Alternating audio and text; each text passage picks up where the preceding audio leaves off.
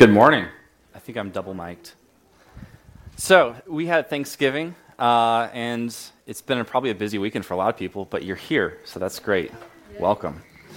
I admire Job in the Bible. He's someone that's really kind of hard not to be impressed with what he dealt with and how he responded to it. But of course, Job is someone that we would like to learn from without having to learn the lessons the way he learned them. And there's another person in more modern history who has similarities in his story to Job. This man was by the name of Mr. Spafford. Mr. Spafford lived in Chicago back in like the 1890s, I think, 1870s-ish, somewhere in that time range. And Mr. Spafford, he had 4 daughters, 1 son, and 1 wife. Now, Mr. Spafford, he is a lawyer, and he was pretty practical, and so he invested in real estate. And I would imagine from what I've read, he was doing quite well. Well, in 1871, there was a fire in Chicago, and it destroyed all of his properties, all of his real estate. And as a result of that fire, Mr. Spafford was financially ruined.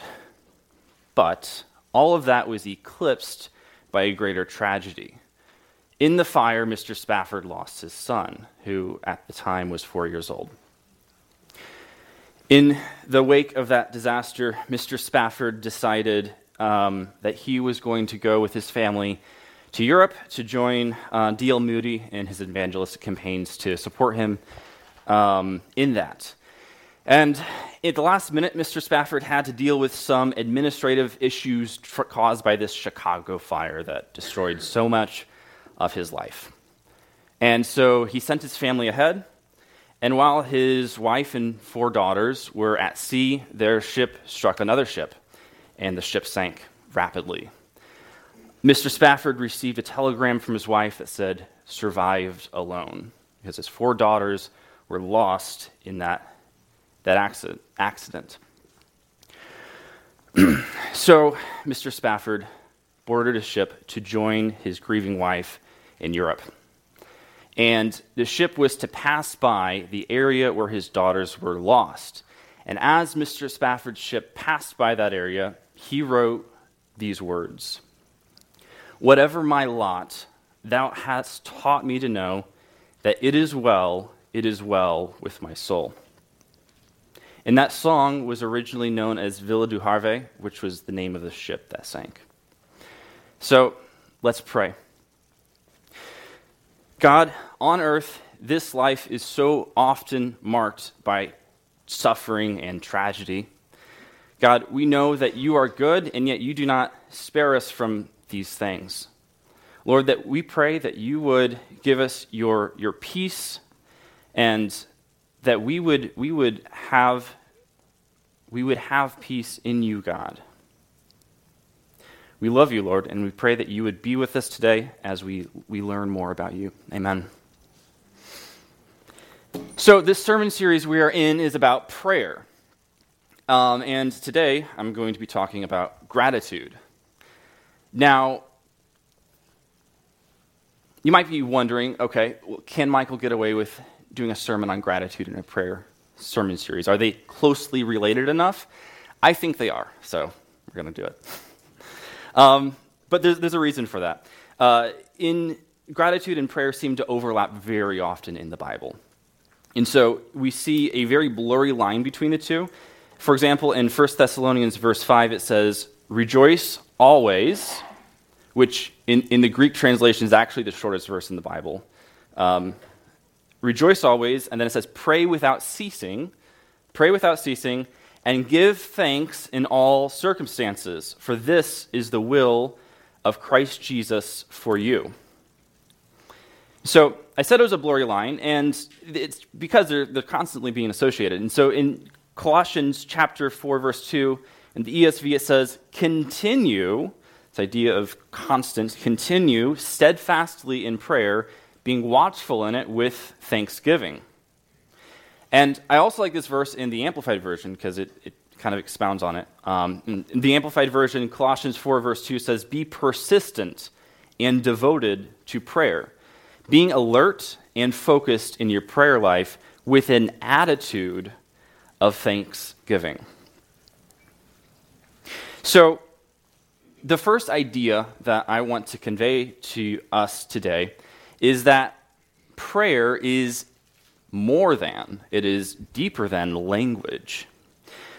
So, questions. When we pray, how do we pray? Like, what are the mechanisms of prayer? Well, if you ask a youth pastor, they'll say something like, just talk to me like you're talking to God, right? And so, okay, so we talk. We talk in prayer, right? Is that how we pray? It's by talking? Is it just the words we say? Is it the language we use? John 1:1. In the beginning was the Word, and the Word was with God, and the Word was God. God is Word, the Word. What is Word? When we communicate with God through prayer, is it our word, not just our language, communing with God's word? So, how many of us have heard of Albert Mehrabian? No one. That was expected. But you've probably heard of some of his, the results of some of his studies. And one famous one is this idea that 80 to 90% of communication is nonverbal. A large portion of it is body language. You see me, body language. And part of it is tone of voice. And then a small portion of it is the actual words used. Unfortunately, this study is miscited and misused quite a bit. But there is a truth in this that I think we can all agree on, and that is that when we communicate with other humans, it is more than just the sum of our words. Communication is more than the sum of our words. So this is the first idea, is that communication is greater than the sum of our words. Okay, so Michael, I think I got it. I think I get where you're going here. God sees us and he hears us. He's not just getting a telegraph or a text message of our prayer, stripped of emotion and inflection. Great. So let's take this thought even further. So when talking to other humans, our body language and tone of voice is communicating with them. Then what is our body language and tone of voice communicating? It's pretty easy to tell what our words are saying. Like those are sort of literal. But what is our body language saying? So, though we choose our words carefully, your tone of voice and your body language betray you. They betray you when you are insecure, anxious, arrogant, bored, irritated. More interestingly, these things betray your conviction. They betray a dissonance between the words you choose and what you actually think or believe. And I'll give you an example of this. Take a polygraph, less formally known as a lie detector. What are they looking for? What do they care about in a polygraph? They care about a dissonance between what you're saying and what you believe, what you're thinking, a disconnect. So why am I saying all of this? Why am I going on and on about this idea of what we communicate is more than just the sum of our words? It is because I want us to recognize that when we speak with God, we cannot hide behind carefully chosen words. I believe that we are skilled at acknowledging truth, subscribing to doctrine, saying the right things. The term believer is tossed around like the title to a members-only club. Yet, show me a believer, and I will show you someone who speaks with conviction, authority, proclaiming the greatness, the goodness, the compassion, the relentless love of our God. We lack conviction.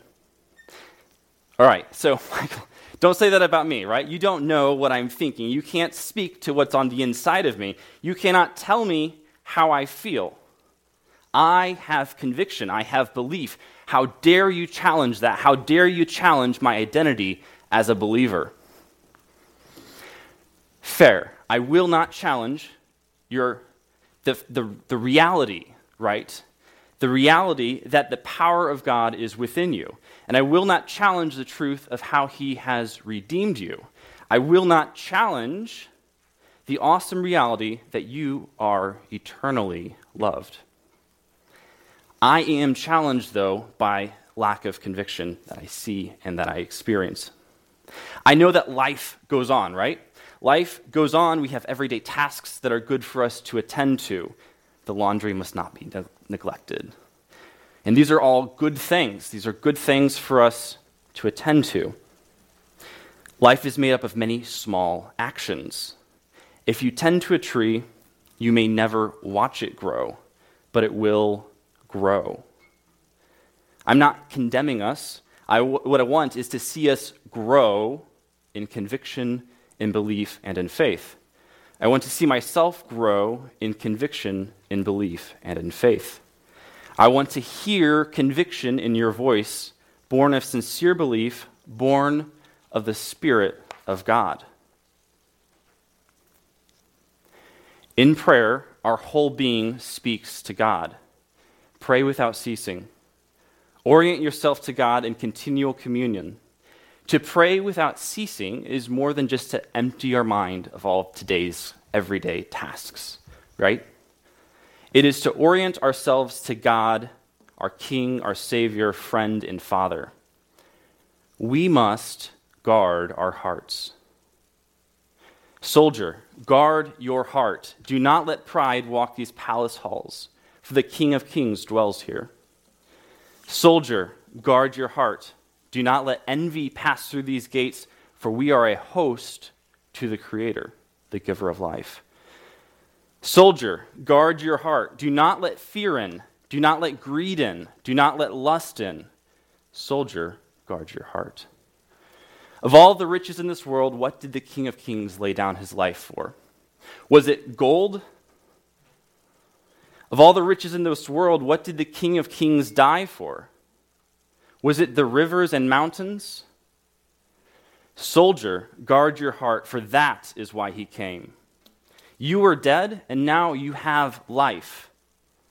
Foster this life inside of you and grow. So, we began with this story, with this sermon, with the story of Mr. Spafford. The story of the song, "It Is Well With My Soul." Why did we do that? I chose that story because it illustrates a state of being, a state of gratitude, a state of peace that is steadfast regardless of the winds and the waves of life. Now, sometimes I'll cringe when gratitude is reduced to this list of the good things in our life. Like, okay, well, this is my gratitude. It's a list of what's good. I cringe at that. Yet, I will say, my family has a tradition. Every year during Thanksgiving, we write down all the good things that we're grateful for.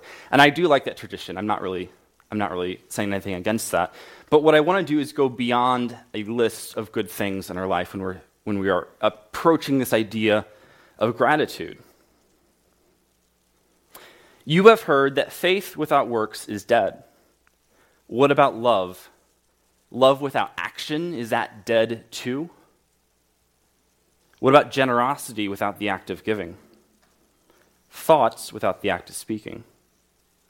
What does all this mean?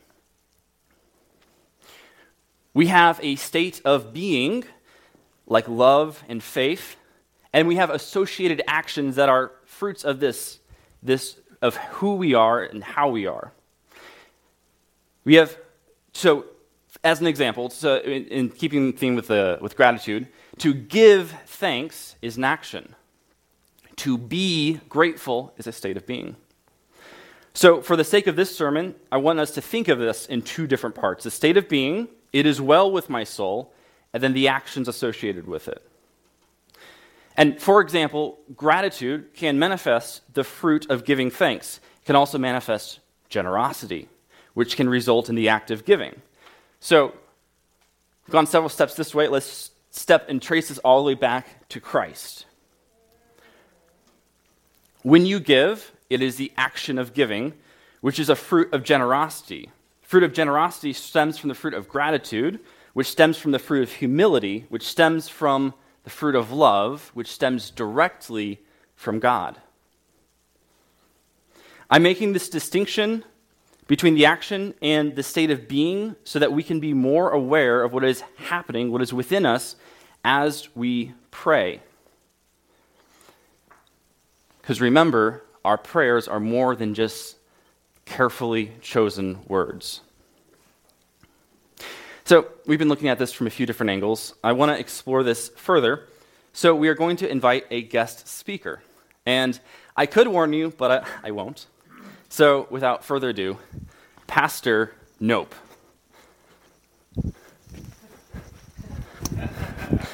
Good morning, highly favored believers. It is a beautiful day, and you're all beautiful people. And I hope you all remember to use your free gluttony pass for this last Thanksgiving.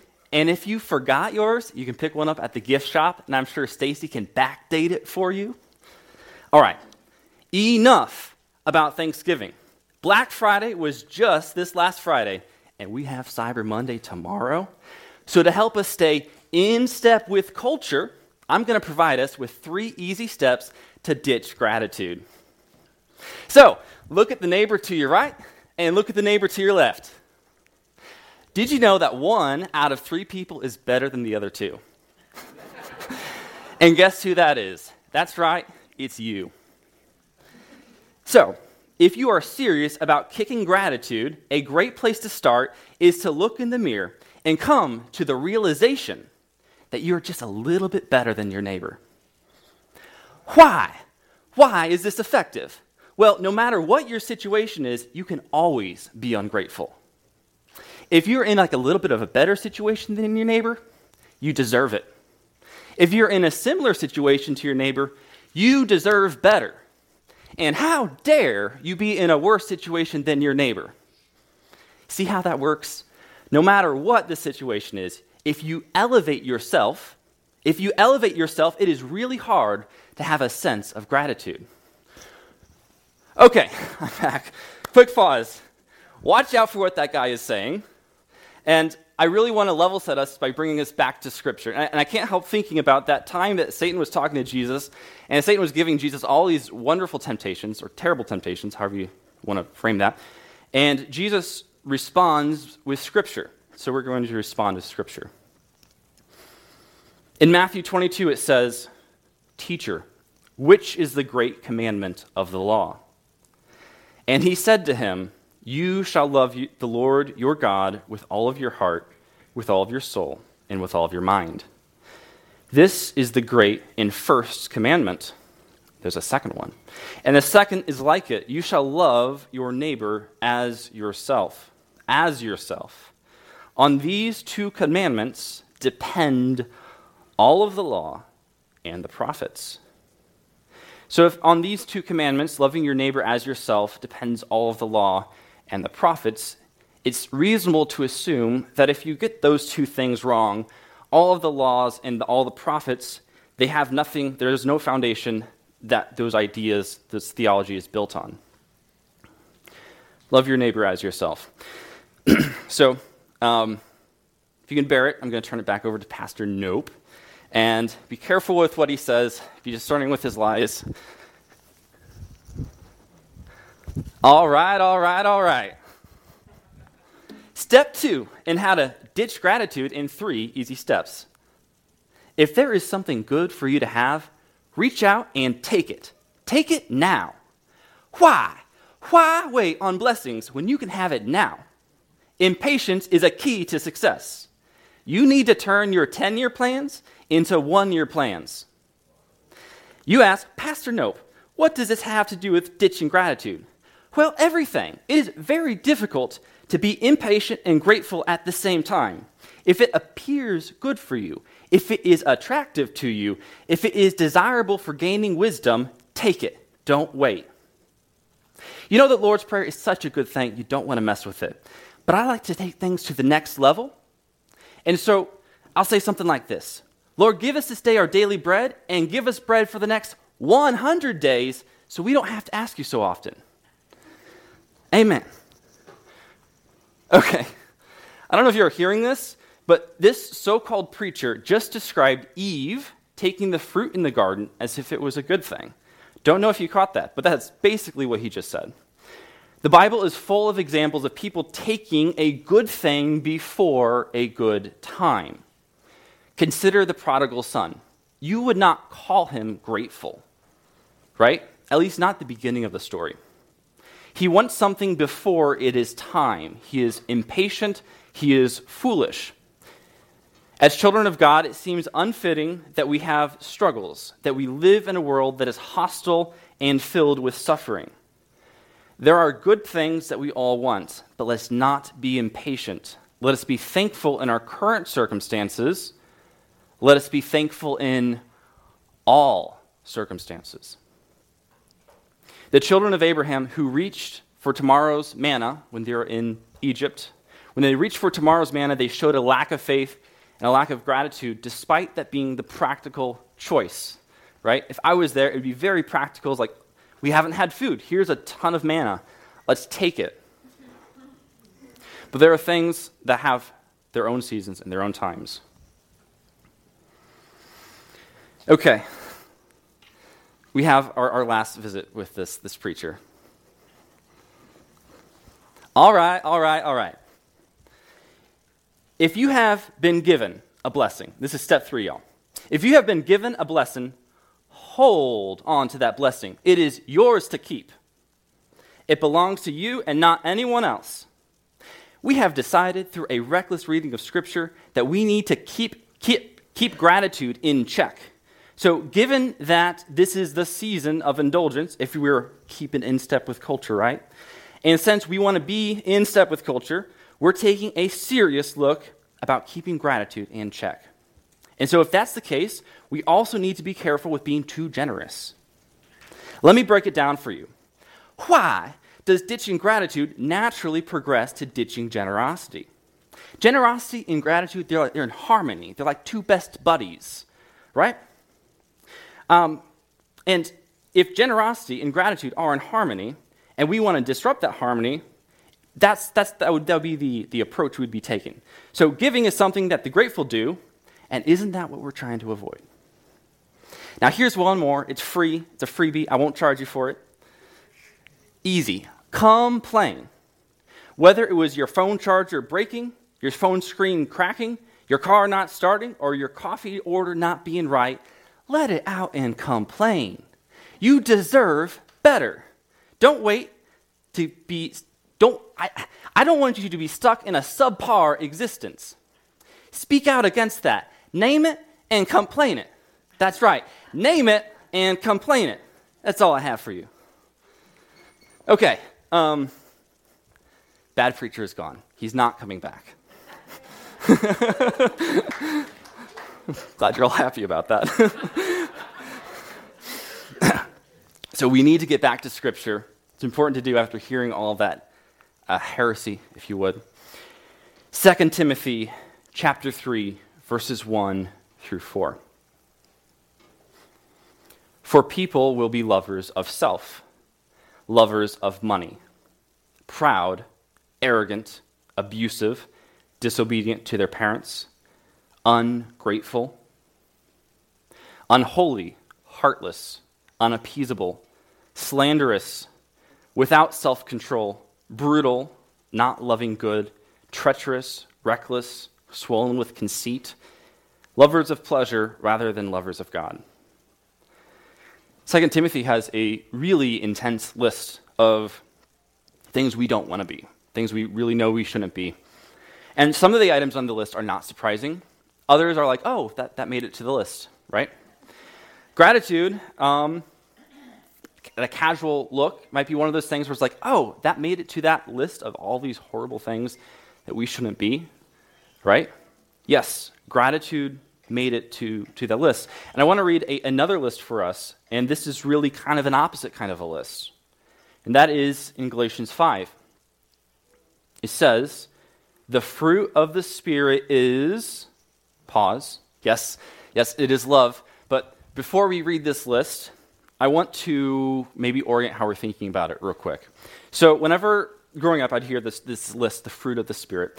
I think of the fruit of the Spirit as this abstract thing, right? But if we pause and we think, like who is the Spirit, right? This is God, and this is the fruit of something. It is the effect of something. So God, Jesus, the Holy Spirit. This is the Spirit is the cause, and the fruit is the effect. And so when we're listing off the fruit of the Spirit, these are things that are stemming through, that are flowing through. They are the effect of God. So the fruit of the Spirit is love, joy, peace, patience, kindness, goodness, faithfulness, gentleness, self-control. Against such things there is no law. Now, despite the fact that Pastor Nope was giving us advice on how to ditch gratitude, I don't think it's necessarily always automatic for us to have gratitude. And the reason why is because we contend with our sinful fleshly nature. We contend with pride, and we contend with selfishness. And gratitude is not a friend of pride and selfishness. And so if we naturally lean, in our fleshly sense, if we lean away from gratitude, and then in our spiritual sense, in our renewed self, we lean towards gratitude, we must foster those things within us. And so, in closing, the Spirit of God is what's producing these things. The Spirit of God produces love, the fruit of love. And one of the fruits that love produces is the fruit of humility. And humility produces the fruit of gratitude. Right? And so these things that we are fostering, they are stemming from the Spirit of God. And in this sermon, I don't want that to be overlooked, right? Because there's a very practical sense of like, okay, these are bad things, like that list we read of all the bad things in 2 Timothy. Like, we don't want to be proud, arrogant, abusive, ungrateful, etc., okay? And so we want to be this list of good things like love, joy, peace, patience, etc. And so we as good stewards, as temples of the Holy Spirit, right? We want to foster the good and do away with the bad. But we really are very bad at changing ourselves, right? Because we are what we do, and we do what we are, and we're kind of on our own. We're in this negative cycle, and we need a source that is outside of ourselves to truly foster these things, right? So I don't want us to forget where the source of the fruits of the Spirit come from, right? So, as you pray with your whole being. Acknowledge that God sees you. Foster a heart of gratitude, so that as you give thanks in prayer, you give thanks with a genuine heart. As you give with a thankful heart. Let us be transformed by the one who can shape us into love, joy, peace, patience, kindness, goodness, faithfulness, gentleness, and self-control. Let us guard our hearts against pride and selfishness. Let us orient ourselves towards Christ in a pure state of thankfulness, and then let us enter his courts with thanksgiving. Amen. Let's pray. God, you are so good. You have given us the source of life. I pray that you would continue to enliven us, right? Thank you for your Spirit. Thank you for giving us your Son. We love you, Lord. Amen.